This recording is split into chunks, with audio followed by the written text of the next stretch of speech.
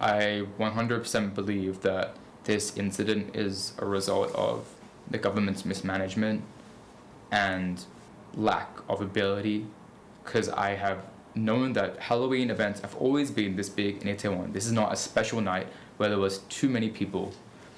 This is always the case. Dr. Keith Still, who studies and teaches crowd management around the world, says that these tragic crowd surge events have spiked since the COVID-19 pandemic due to a lack of preparation from event organizers.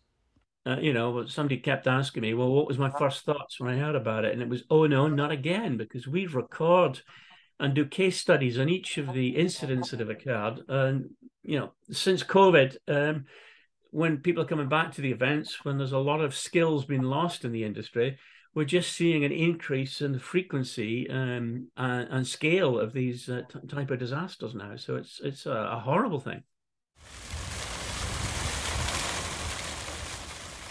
Boston University student Venji Babovnikov has been attending concerts for many years without issue, but recent events with large groups of people, like what happened in Seoul, have caused him to reconsider attending large events and festivals.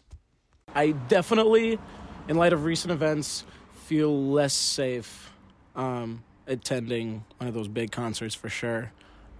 So these big events definitely have affected the way I perceive those, massive concerts and like festivals like Coachella and Lollapalooza.